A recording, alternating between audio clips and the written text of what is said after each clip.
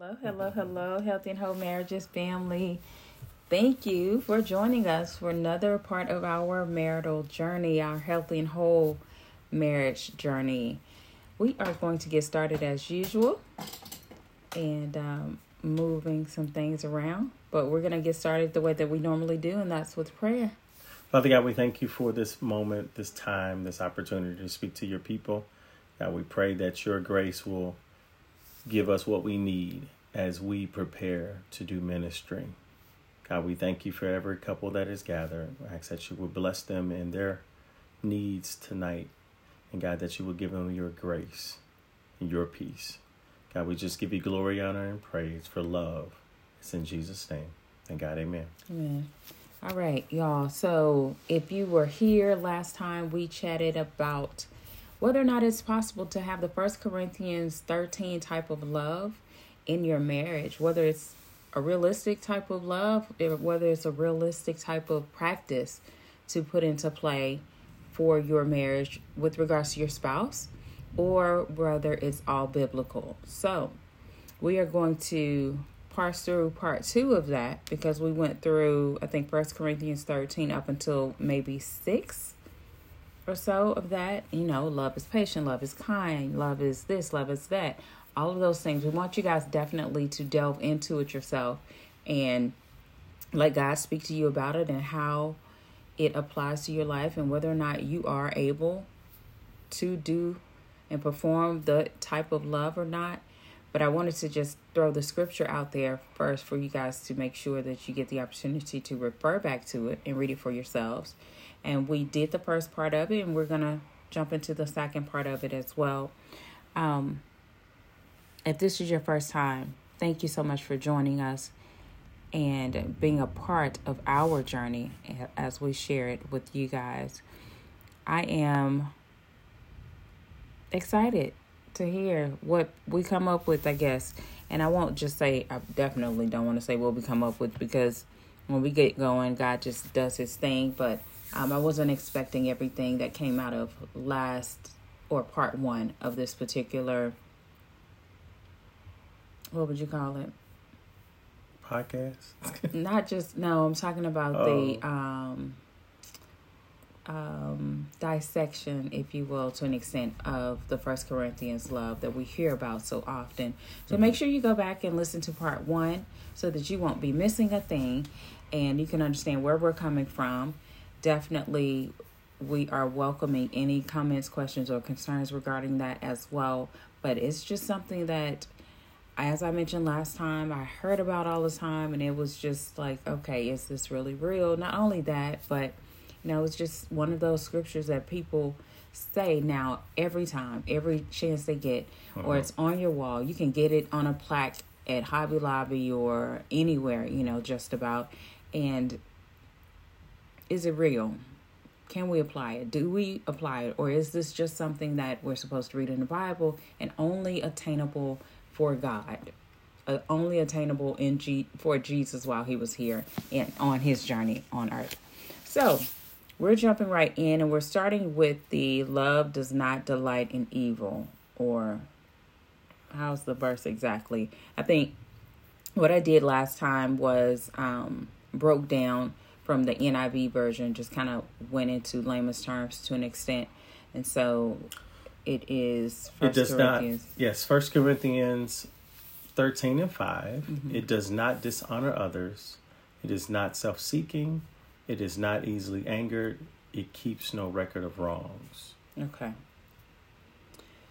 So 1 Corinthians, I'm thinking, should you jump right in? Doesn't delight in evil. Or you want me to get started as usual? Yeah.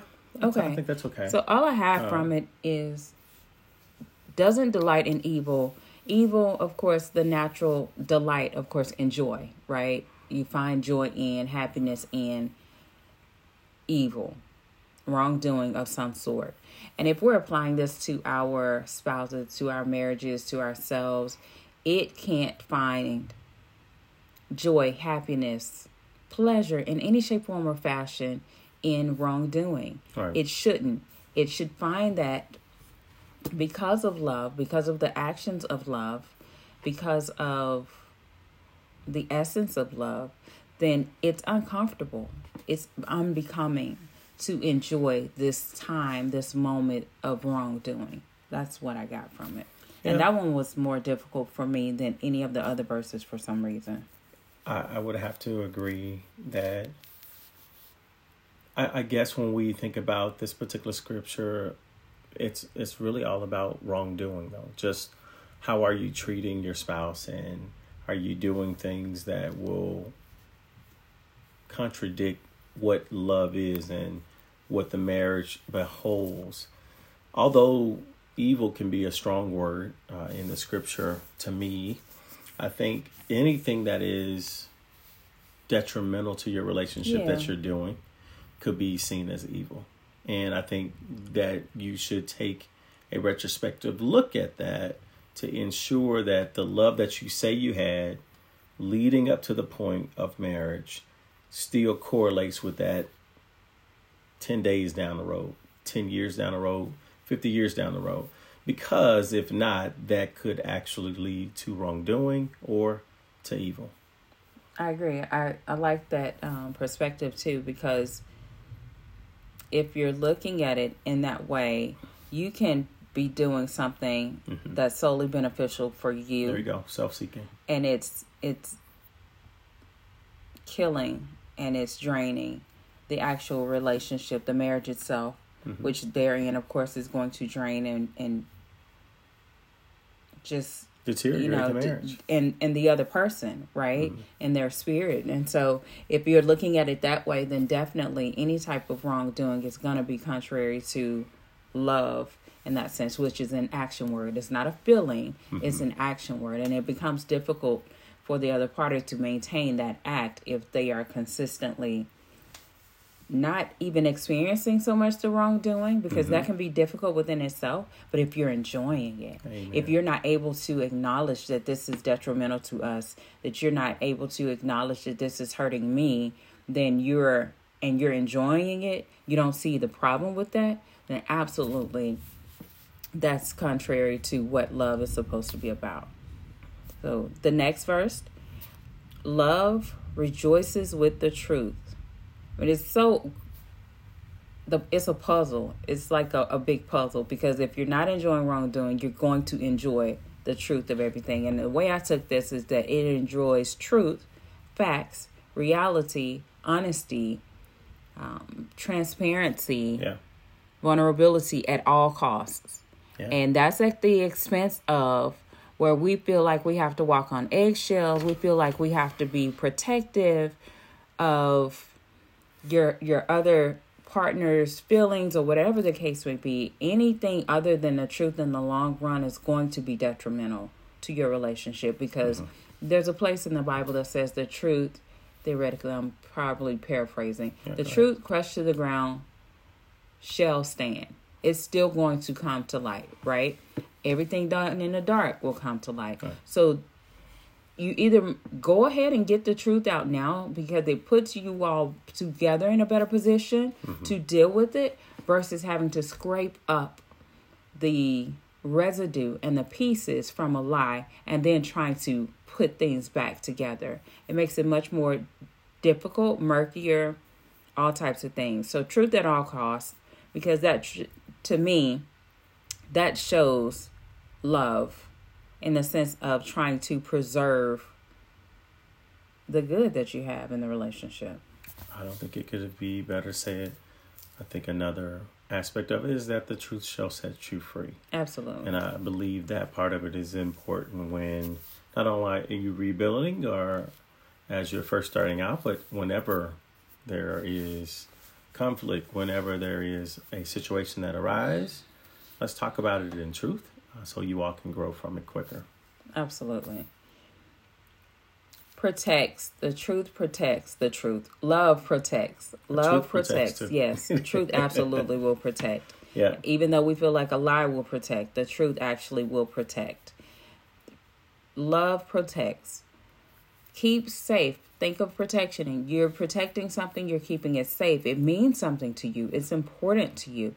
The contrary is when you're telling a lie, then what you're actually saying is that lie everything wrapped up in that lie, in that wrong, is much more important to you than the opposite, than the truth, than the person you're claiming to love. That's the presentation that's being done. So when you're protecting something, you're keeping something safe from harm.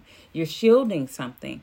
You're preserving something. So when you're protecting it, you're protecting that love you have.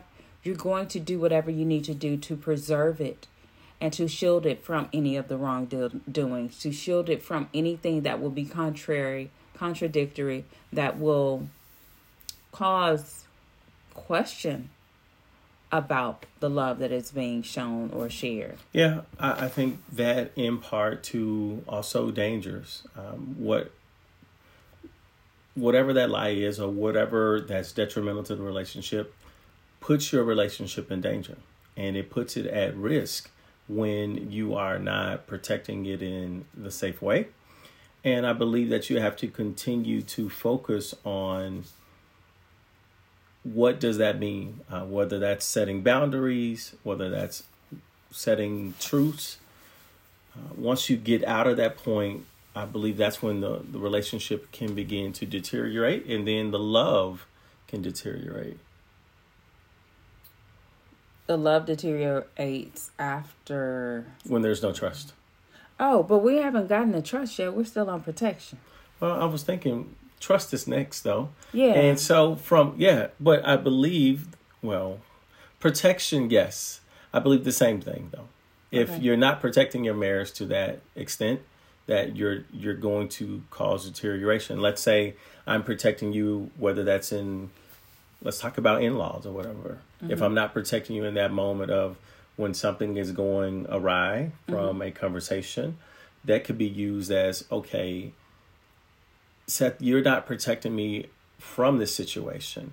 Well, I can't love you in the way that I need to love you because I don't feel protected when I'm around you, just because it's your family or just because it's your friends or just because it's your colleagues. I need to feel that support on every side.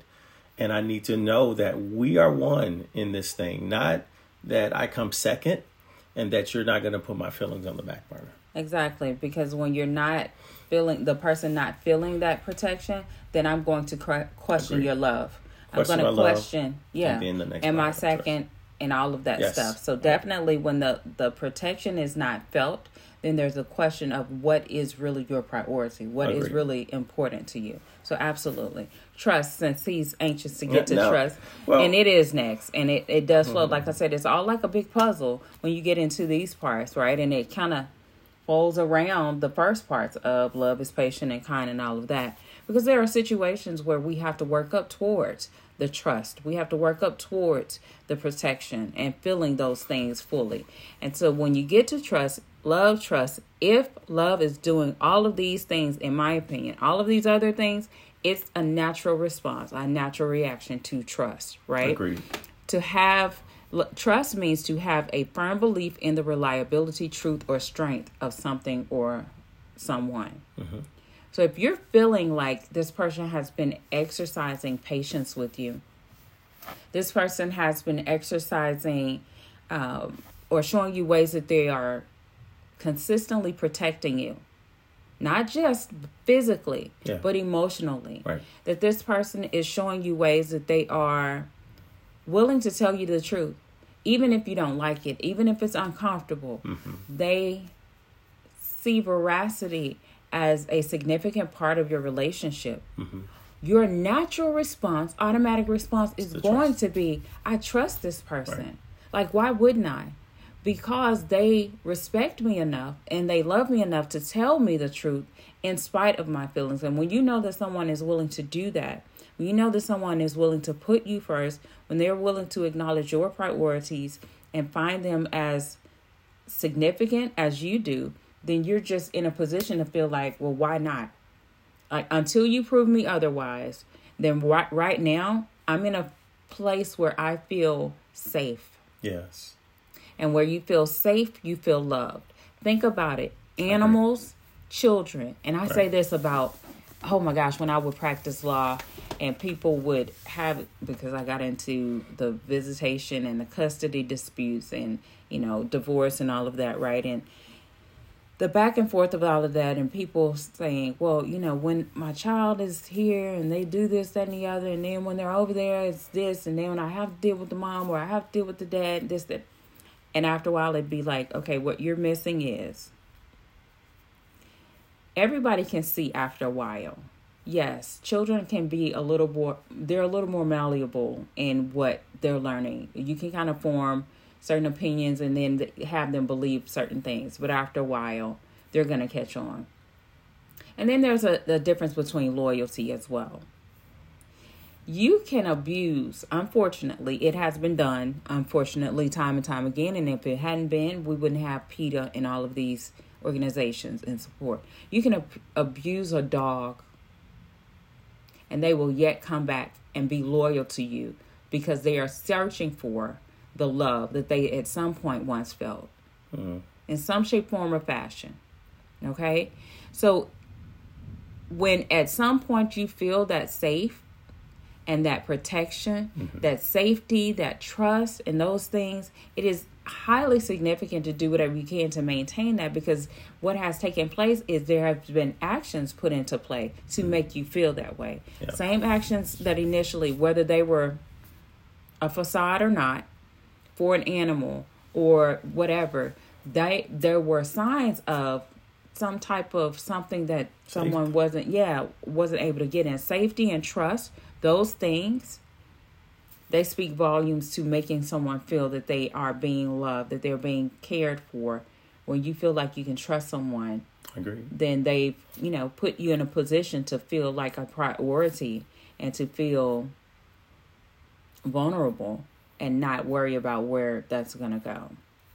I think everything that you said was right on target. I want to talk about just a little bit when you lose that trust in love, how difficult it is to gain it back because of all of that focus that has been put into the opportunity to grow that relationship, to grow that love, to grow that marriage. And when you break that trust, it does not just come back next week. It takes time to continue to refocus and retrust, and you have to build that up. And I say that in a way that if you feel as though love can survive an untrustworthy spouse, it can't. You have to be willing to focus on rebuilding everything. Trust, protection, forgiveness, all of those things have to work out first. And continue to strive on this trust. And even in our relationship, I thought trust just meant like one area.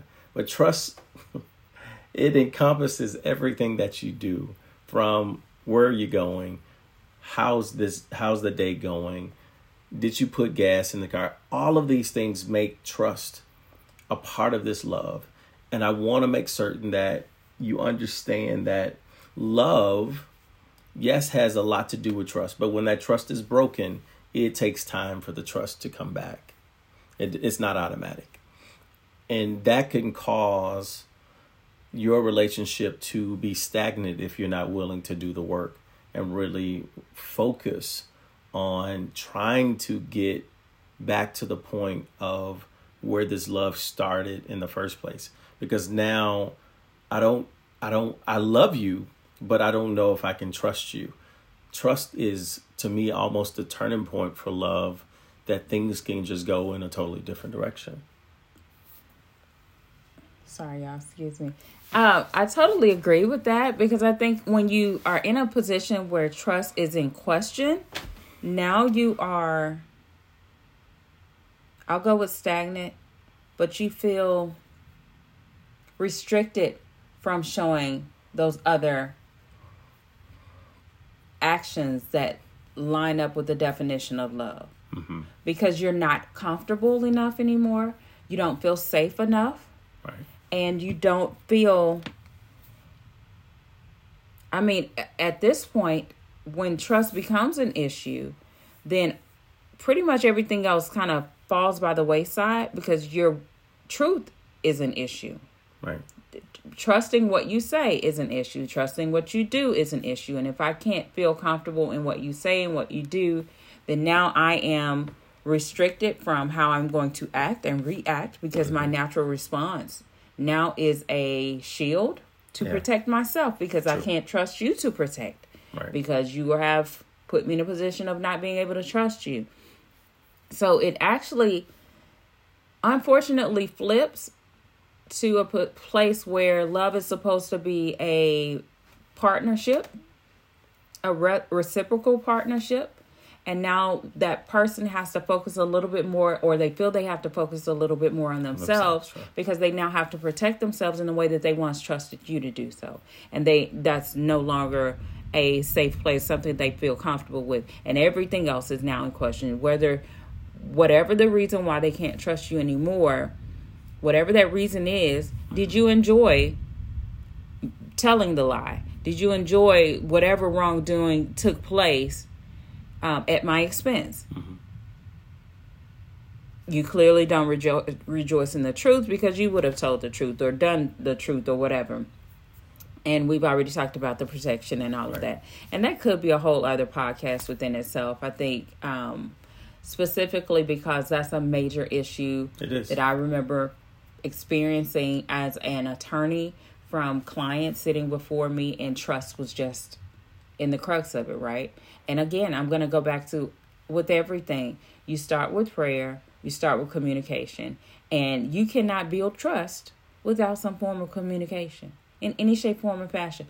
Those of us who have a strong relationship with God, the reason is because he has proven himself time and time again, and we've learned to trust that relationship. We've learned to trust that even though we can't physically touch him, we can't physically see him in the form that we anticipate, we think we're supposed to. And we, as some people think, only have the Bible or the Word of God. In spite of that, there has been proven to us time and time again that we can trust this being. We can trust the Spirit. We can trust because we are walking evidence of that. We have different other ways, rather, that are witnesses of his word is true. And because of that level of trust, because of that level of vulnerability, because of that safety, the love is inevitable. That's why people say he loved me and I love him, and it just works out because he loved me first, type of thing. So I think that trust within itself can definitely be a podcast that will be like peeling back an onion, because that's a major conversation, a major touch point for a lot of couples, a lot of relationships, and every relationship deals with it in some shape, form, and fashion. So maybe we will jump into that within the next month or next few podcasts. But hope is a feeling of trust. And I think you have to have the hope to get back to the trust. That part. To come back to that point. Sorry. Yes, it's a feeling of trust. And I'm giving you guys the definition, right? So it's a feeling of trust, optimistic state of mind is what hope is about. Having an optimistic state of mind. Yes, so we're going to make sure we get back into this. But yes, you have to have a hope that you can trust again, that you will be able to trust again. And that can be a difficult thing, especially depending on the level of hurt that has transpired from the broken trust. So love hopes. Love is in a position of having an optimistic state of mind. Because of everything else that takes place, you can do nothing else but be hope. Positive. Yes. Okay, this may be going on, but I'm still hopeful. I still have a positive outlook. Especially if you still want the relationship to hold firm. I believe that a certain level of hope has to take place. And I really believe that you have to reaffirm your relationship in Christ first, because I believe that's where the trust of everything starts in my life. When I think about it, I trust in this being, as you stated. And now, okay, Lord, I've trusted in this individual and this happened. How do I get back to this hopeful situation? I believe that there are steps involved in the hope aspect of life to get back to the point of okay, maybe I can give this person another opportunity. Maybe I can give my husband another opportunity. Maybe I can give my wife another opportunity. But Lord, I need you to help me to see them as you see them, so I can stop judging them based upon the things that I was so broken about. And now I can find a little bit of hope, because I don't hope at that. I don't think you can hope in the being that broke you initially. I think you have to hope in something higher. Then you get back and say, okay, now that I've recentered my focus on Christ, now if I see the result of things moving in a positive direction, now I can see hope in the relationship again. My thoughts on it. Interesting thoughts. Yeah, definitely. I think, again, it has my wheels turning, if you will, towards the podcast and a lot of other stuff, conversations as well. But definitely,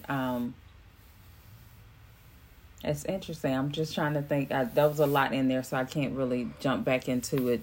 But I agree that when you have hope, you definitely are going to need hope in God.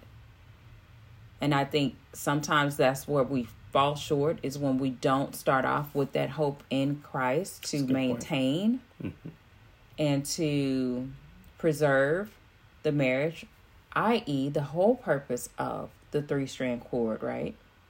And so when we lose the hope there and we start just hoping in each other, and we start just hoping in what we have, then it's going to easily fall into the slots of disappointment, failed trust, lack of trust, things of that nature. So to come back up from there, I think that'll be part of that trust podcast that we should have. But love hopes. Love is going to be in a position of being optimistic, because everything else is working in that positive way, right? Absolutely. Everything is consistently building up and building upon trustworthiness, protection, all of those things. So what would you not hope for? What could you not hope in when you're thinking of all of these things are working well?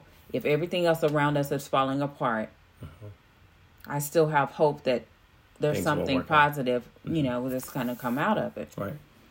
Anything more on that part?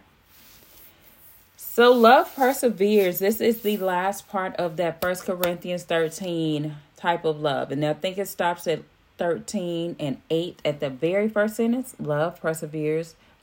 I guess they call it 8A maybe. Actually, that is 7. Am I saying 7? So okay, 13 so I messed and 7. up. It always protects, always trusts, it always hopes, stopped, yeah. Always preserves. I jumped. Yes, I didn't jump, excuse me. I ignored the last one. Right. So love perseveres. To persist. Yes. Persevere means to persist or to continue in a course of action, even in a state of difficulty, willing to do what's necessary because of the other things, or in spite of the other things, right? Yeah. I think this is so interesting, but I'm just talking about me rewriting the scripture here. Oh, okay. But it's almost as though love perseveres should go up further. Then we can talk about protecting and trust and hoping. Because if you persevere first, you have a better opportunity of trusting more. You have a better opportunity of protecting, because you know you're going to have some hurt. You know there are going to be some wrongs. You know there are going to be times that are difficult. And if you're thinking about that, if your wheels are turning towards that first, then I should be striving to protect. I should be striving in my trust. I should be striving in my hope. That's just me. But you don't persevere in positive stuff. Perseverance comes in testing. I agree. That's what I'm saying. If we persevere first, because your relationship will be tested. But not everyone that starts off, think about it, when you're in the beginning stages, and a lot of times that beginning stage is infatuation, but when you're in the beginning stage of a marriage, right, they call that the honeymoon phase. Right. Everything's blissful, everything is great, everything's going well. So you can't always logically see, what's the worst could happen. If the worst could happen is us consistently arguing about you leaving up the toilet seat, or you don't like my cooking, or something to that extent. If that's the worst that you're imagining, then sure, I'm going to persevere past this. That's nothing. Okay. But I think perseverance, true perseverance, comes in the things that are difficult, the things that are painful, the things that are a strain and stressful to your relationship, your character, the things that are testing whether or not you feel it's worth it. I think I got a plaque. And trust and protect. You got to get that stuff straight first, which is already building blocks. Because if you feel like you got to persevere at the beginning, that's why a lot of people feel like, oh, if I got to do this much work, I ain't interested. Well, but when I believe it is that much work. Everybody, yeah, but they're not saying it right anyway. But I think when you're not, our problem is part of our problem is we don't want to persevere through things. I remember getting a plaque at the end of, actually, I think it was a graduation gift or maybe getting my license gift. I don't know, but it's a plaque that says perseverance. And I had it in my office, and it came from a younger cousin that was proud. And I thought about that. I remember having it and making sure I displayed it in a place where I could see it, because law school was no joke. And if I didn't have the hope that I started off with, if I didn't have the love for law, if I didn't have the love for the goal I wanted to achieve and the ambition, if I didn't have the positive hopes of achieving that, of coming out on the other side with the diploma, with the license, being the first person in my family to even attend law school and say that I have, a doctorate degree, and then being an attorney as opposed to being on the other side of law, any of that, if I had no hopes in that, then when it came time for 3 long years, months at a time with no test, and then they test you one time over a month worth of information, and you're supposed to either pass or fail pretty much. If I didn't have all of those things lined up before, perseverance, no, there's no way for me to persevere. And I'm saying, like, persevere through what? This is great. Like, this is easy. Sure. Perseverance comes in through the struggle, through the stress, through the strain, through the, as I mentioned, the times when it seems like there is no hope. Yeah, the hope is gone. You're going to remember at some point you once had hope. You're going to remember at some point you had some type of faith or trust or a positive moment, and remember what it was all about, what it was all for. So when you're persevering, it reminds you and helps you to push forward. It helps you to continue on. And if you haven't experienced that, then yes. And people who don't want to go through that, because it's going to pull, and it's going to pull something out of you, and it's going to pull at you, and it's going to make you question yourself and everything else connected to that thing. So I mean, the Bible is God inspired. Man reading God inspired, so he knew what he was doing when he put it in this order. And now the man who wrote it could have gotten it out of order. We make mistakes, right? But it makes sense to me that it's here, because if I don't have these things lined up, then it's not going to be, soon as that trust is broken, that's the difficult point where I need to be persevering. Otherwise, for what? I'm gone. Like, let me go somewhere else and find trust somewhere else where it hasn't been broken. So for perseverance to come through love, that shows the strength and the willingness of the action for me. And the willingness of, and the desire to want to continue to love that person and be in love with that person through the perseverance. Well, you've made a good point tonight. And I cannot even come back with anything regarding if you're putting it in that way, because my thought was different of we're going to persevere or we're going to face things in our marriage, and I think it can be looked at in a different way. However, if the trust is broken, if the protection is broken, you're right.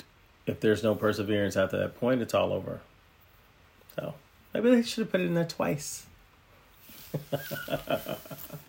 And moving on to the actual last one, because that was 7. So I apologize for misspeaking there. 1 Corinthians 13, 8 8A, according to what I'm saying. They may not call it 8A, but it Love says never love fails. never fails. For me, I just got out of this particular verse. Love always hits its target. That's good. I like it. Always hits its target, whether you intended, whether you, because I've heard people initially say they regret showing love or telling this person they love them and all this, that, and the other. But even when you're trying not to show it, even when you don't want somebody to know it, the love is going to be felt. And that's the beauty of love, is that it's going to be felt, it's going to be shared, and it's supposed to be done that way. That's part of our purpose here on earth. And God being love, he's going to ensure that we all experience love. So if all of these things are in order, we're on point. It's a bullseye every time. And in the midst of that, there will be difficulties, whether it's the toilet seat or a meal, whether it's in-laws or infidelity. There are going to be times where it's difficult, but the perseverance is going to also come at a different level, different levels, different strengths on those as well. But when you're, I think, in the flow of this, then definitely love is going to always hit its target. Agreed. Nothing more on that. Because at the end of the day, God's love never failed us. And I believe that's the reason that he came and lived this life, is to show that he loved us in spite of what we have done. And since his love never fails for us, love always hits its target. It does. And sometimes it may not always work out in the way that we thought it would. Right. But it still hits its target because there's something about this love aspect that causes us to be different beings throughout life.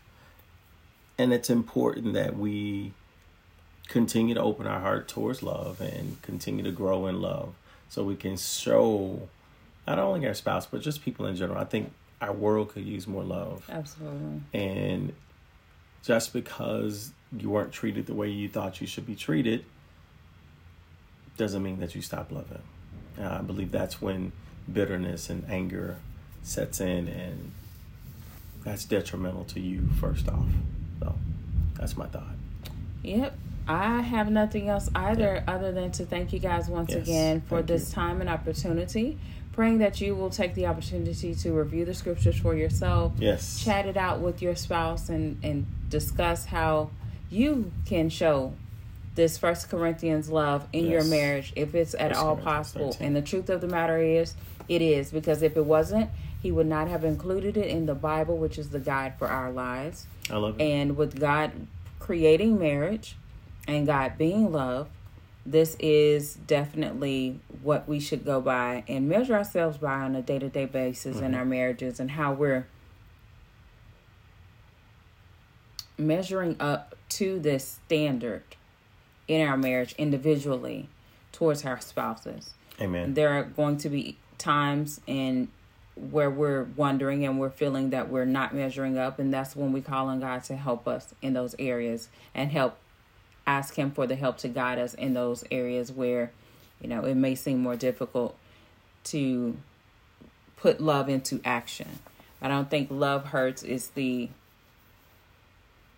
response sometimes that you receive from someone that you love, or, loving someone else and how they react to it can hurt. But the love itself, the way God created it and intended it, it's not a painful thing. And I think people say that too often too. Love hurts.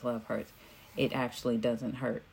It's the other that comes with it. The stuff. Yeah, the other stuff that comes with it. Yes. So that's all we have. Thanking you once again. And we are going to close out the way that we start everything.